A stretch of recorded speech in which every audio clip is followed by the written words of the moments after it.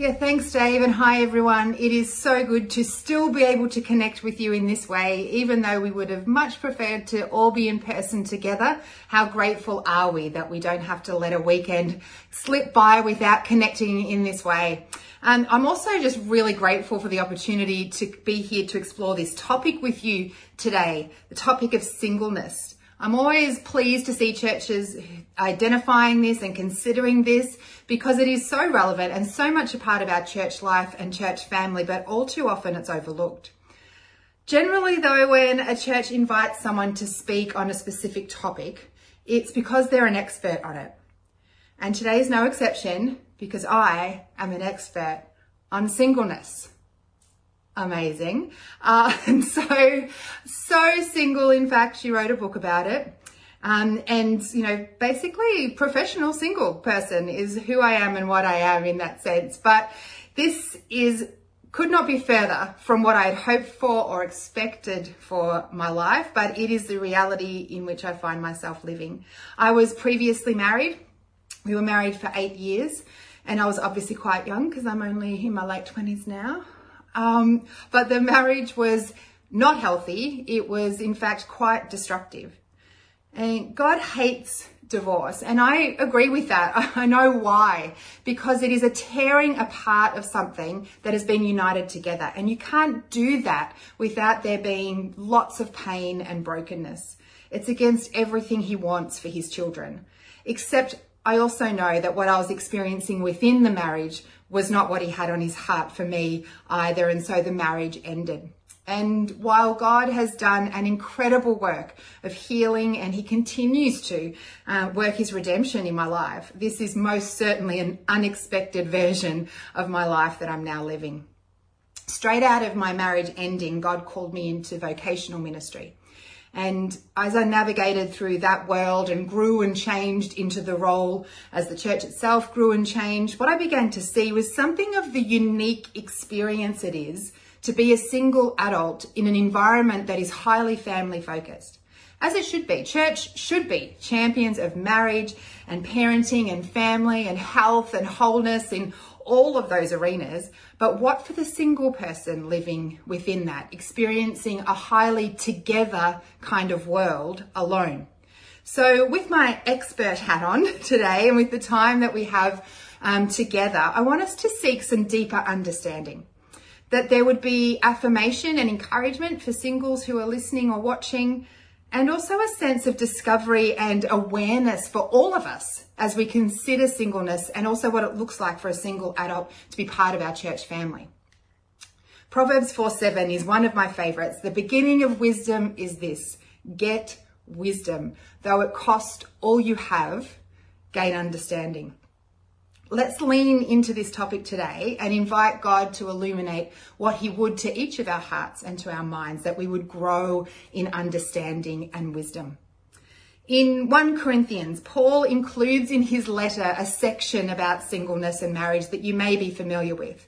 And there's one point that often stands out for us when we're considering a biblical perspective on singleness. In verse 7 of chapter 7, he says, "I wish that all of you were as I am, but each of you has your own gift from God.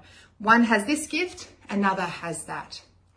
And it's from this passage that we in Churchland get this phrase you might have heard before, the gift of singleness. Now, for myself, I don't consider singleness to be a gift in the sense of, oh no, you shouldn't have, it's too much, right? This is not how I would receive this experience. And I'm not aware of many other single adults who would consider it a gift in that sense either. If this is my gift, well, maybe next time just consider a voucher or a nice plant, or maybe just at least keep the receipt so I can exchange it for something I actually want. I don't know, right? But as we look at the language that Paul uses and unpack it a bit further, we might shift our perspective somewhat. The word for gift here is exchangeable for the word grace. So when we talk about the gift we have for God, we're talking about the way God has graced us, his grace on our lives and how he graces us for that moment, for this season. Today, I am single. So this is my gift. This is how God has graced me. I have the gift of singleness because that's the undeniable reality of my life right now. It is true about me. However, I don't know what that means for the future. So I don't know if that's a long-term thing. The grace of God on our lives isn't guaranteed in any expression. And sometimes I think we default to believing that it is. You know, we're gifted with a lovely home, a great family, church, ministry opportunities, life experiences, relationships, and etc., etc. But none of those things is forever. And everything is subject to change, right? We are graced by God in this moment and for this moment. And so however we might claim our gifting, it's not necessarily permanent. You are single until you're not. And then you're likely to be again, because even the gift of marriage is not forever, unless you're like Noah and Ali from The Notebook, and you die holding hands together in bed. But people have often asked me if I think I have the gift of singleness. And I've often had singles ask me how they might even know for themselves if they have this gift. The gift of singleness, God's grace in my life in this way, is for today. We don't need to know the future of that. Instead, we are called to live what we do know to the best of our ability, unless and until that status changes, in which case we live that grace in our lives to its fullest. Which leads me to some home truths for us to consider today about what singleness is and what it isn't. The rest of the passage here in 1 Corinthians 7, a few more verses, say, I would like you to be free from concern. An unmarried man is concerned about the Lord's affairs, how he can please the Lord. But a married man is concerned about the affairs of this world, how he can please his wife, and his interests are divided. An unmarried woman or virgin is concerned about the Lord's affairs. Her aim is to be devoted to the Lord in both body and spirit. But a married woman is concerned about the affairs of this world. How can she please her husband? I am saying this for your own good, not to restrict you, but that you may live in a right way in undivided devotion to the Lord. Sometimes we summarize this as Paul saying that singleness is better than being married. And I think that's a rash assessment of what he's trying to communicate here. What singleness is an opportunity for a singleness of heart and focus on loving and serving God.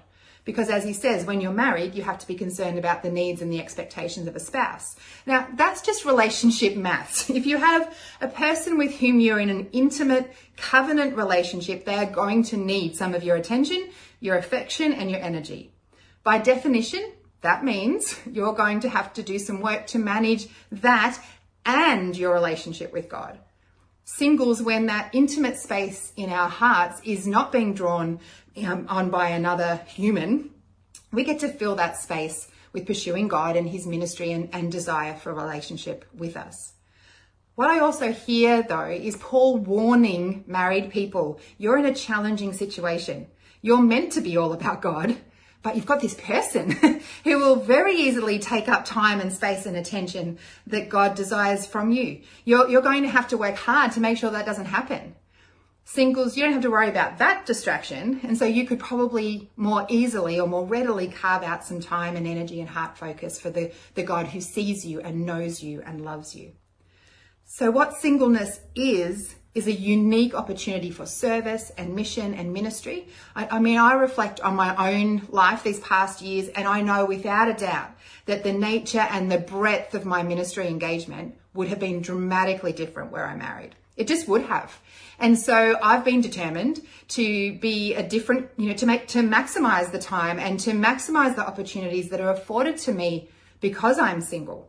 To be a different kind of friend, a different kind of pastor, a different kind of auntie person in the lives of others, to work differently, to serve differently, to give differently, to maximize the offering of this season I've been gifted at this time.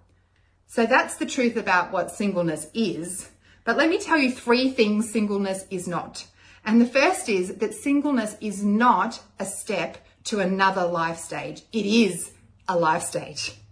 Hear that again. Singleness is not a step to another life stage. It is a legitimate life stage itself. The natural narrative of our lives, spoken or not, is that we're born and we're born single.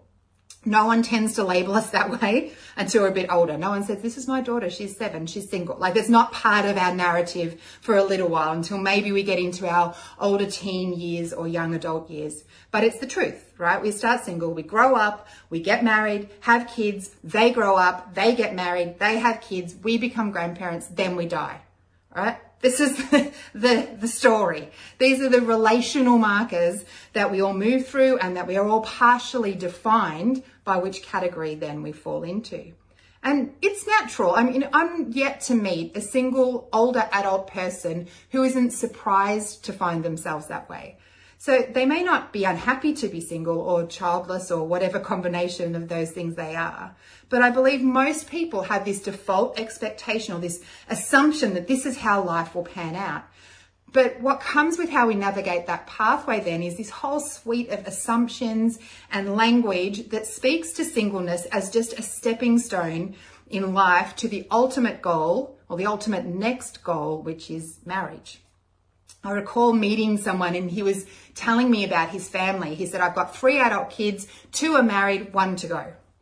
A harmless statement. You might have said it, definitely will have heard it. And it's not an unhealthy desire for his family, but an unspoken assumption that all of his children would be married soon. So what if number 3 happens to find themselves single still in 5 years, 10 years? Have they somehow disappointed the family? Is there something wrong? You know, singleness is a legitimate life stage that, as we've already touched on, it has unique blessings and opportunities contained in it. Let's not rush past it and invalidate what God might want for us in that season and want from us in that season.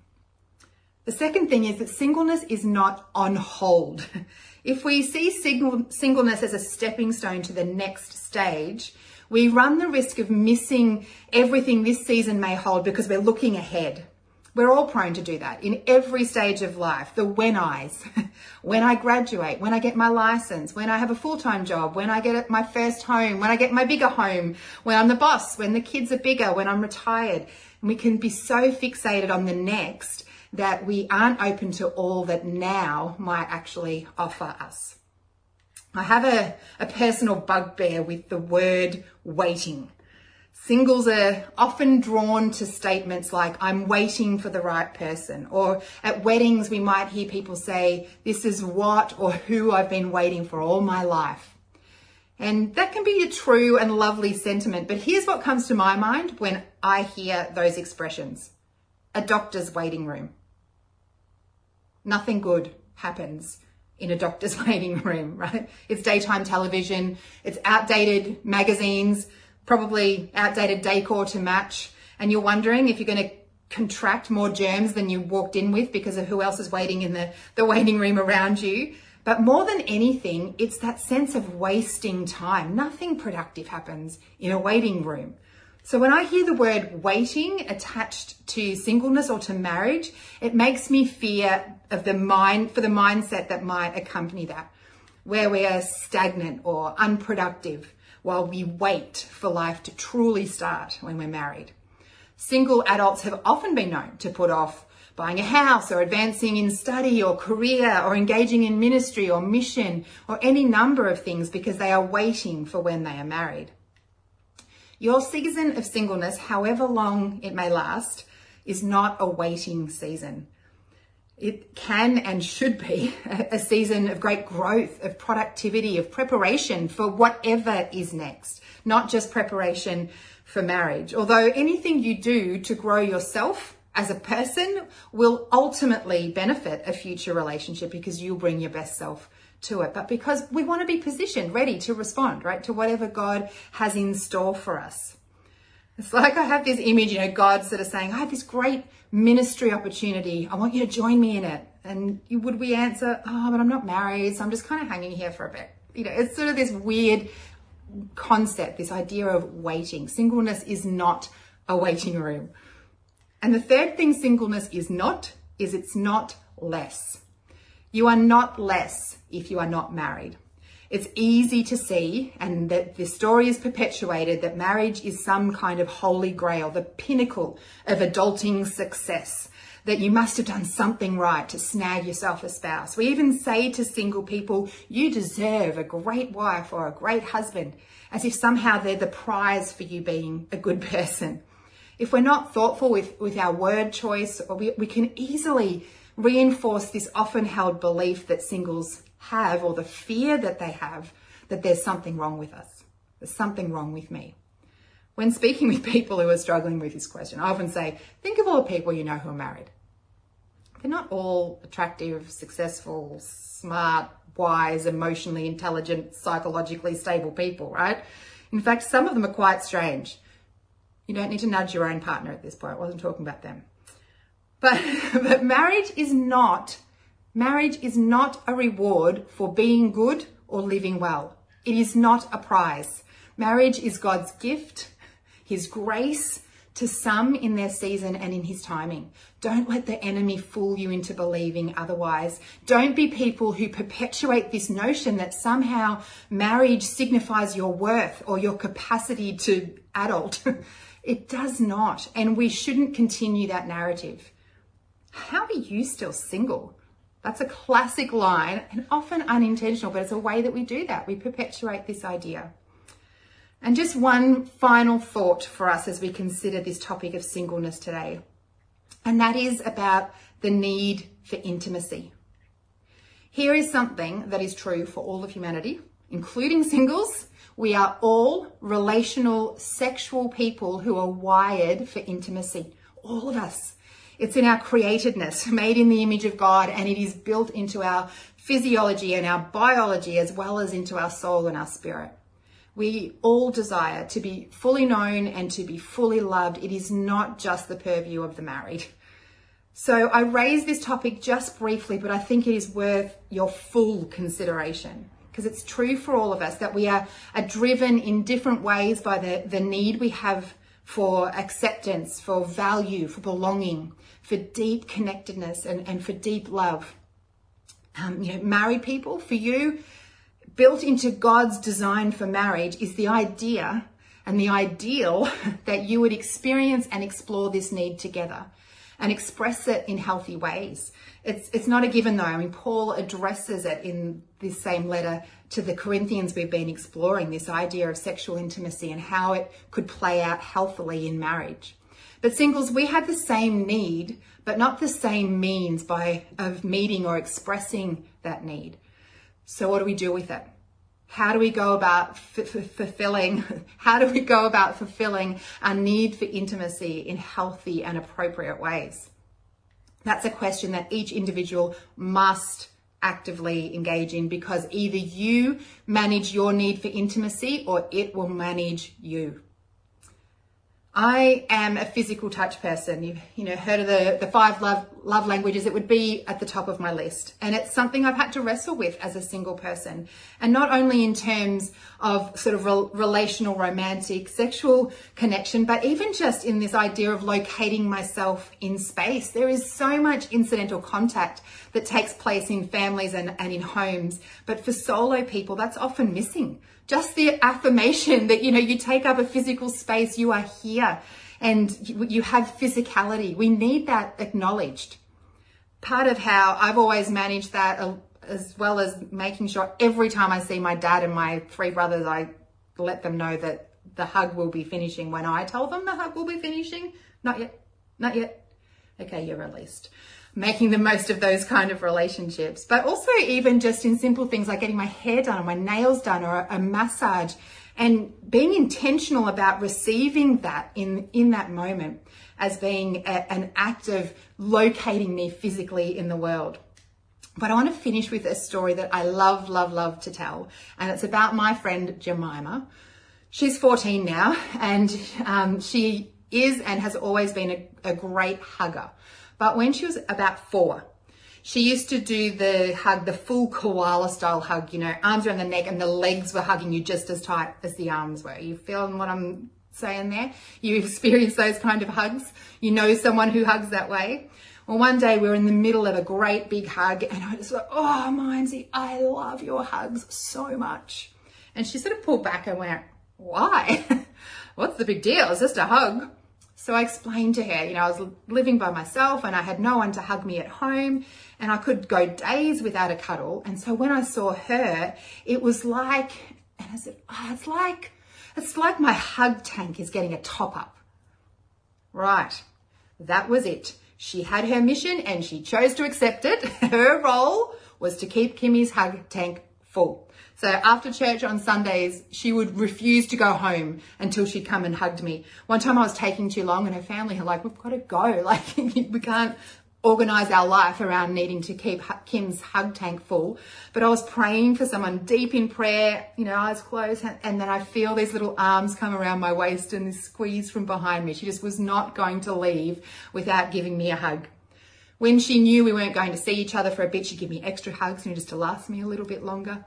And sometimes, maybe an extra like auxiliary tank, like an extra one that you carry with you, it could fill up for emergencies. But then particularly if I was going somewhere where I might have to give away hugs, maybe we need extra tank. It became a very complicated and very intricate process. But what a gift, right? What a gift for her and for me to have this intentionality around what it is to receive that physicality and the connectedness that took place there. We are wired for intimacy. All of us are wired for intimacy. Manage it or it will manage you. So we've looked at 3 big ideas today. And of course, there are plenty more things that we could look at, but I just felt that this is where we should draw our attention to today. The first is this idea of understanding what it means that when singleness is a gift. It is a gift, it is a grace on your life for a season and for God's purposes. What are you doing to maximize that? How are you making the most of that season for however long it may last, and that gift for however long it is on your life? The second thing is just recognizing that idea that of what singleness is and what it isn't, and it's not less and it's not on hold, identifying the lies that the enemy is speaking to you about your worth or your value. If you're single, recognizing how the enemy might use our words to reinforce those wrong ideas in the lives of people around us, making wise choices, speaking life and the truth of God into the culture, into the narrative, and particularly into those specific lives of the single people we know. And then understanding that sense of intimacy, the reality of our need for it, for relationships where we are fully known and fully loved, where there is that sense of refinement that can take place in relationships of safety, but also just that sense of locating ourselves physically in the world and recognizing our need for that. Could I pray for you? Father God, you are a relational God. You have created us out of love and out of relationship, for love and for relationship. And we acknowledge that and we thank you for it. Father, you know the lives, the circumstances, the situations of all who are listening this morning. And I will just pray, God, that you would illuminate to your hearts exactly what it is that you want us to hear today. What are you saying to me, to each individual? God, is it a word of encouragement to those who are perhaps in an unexpected season of singleness and wondering where this fits into your plans and purposes for them? Would you speak hope and courage and a sense of joy and an ability to embrace the gift that is on their life for this time? God, would you heal hearts and heal wounds that have taken place either through broken relationships and death and loss that have caused singleness, or even this sense of unexpected singleness where there's a question mark about what might have been missed or what might have been overlooked or what has happened to cause us to be in a stage of life that we didn't expect to be in. God, would you just speak your truth? Would you minister your spirit into those hurting places? And God, as a community, would you keep just stretching us in our understanding?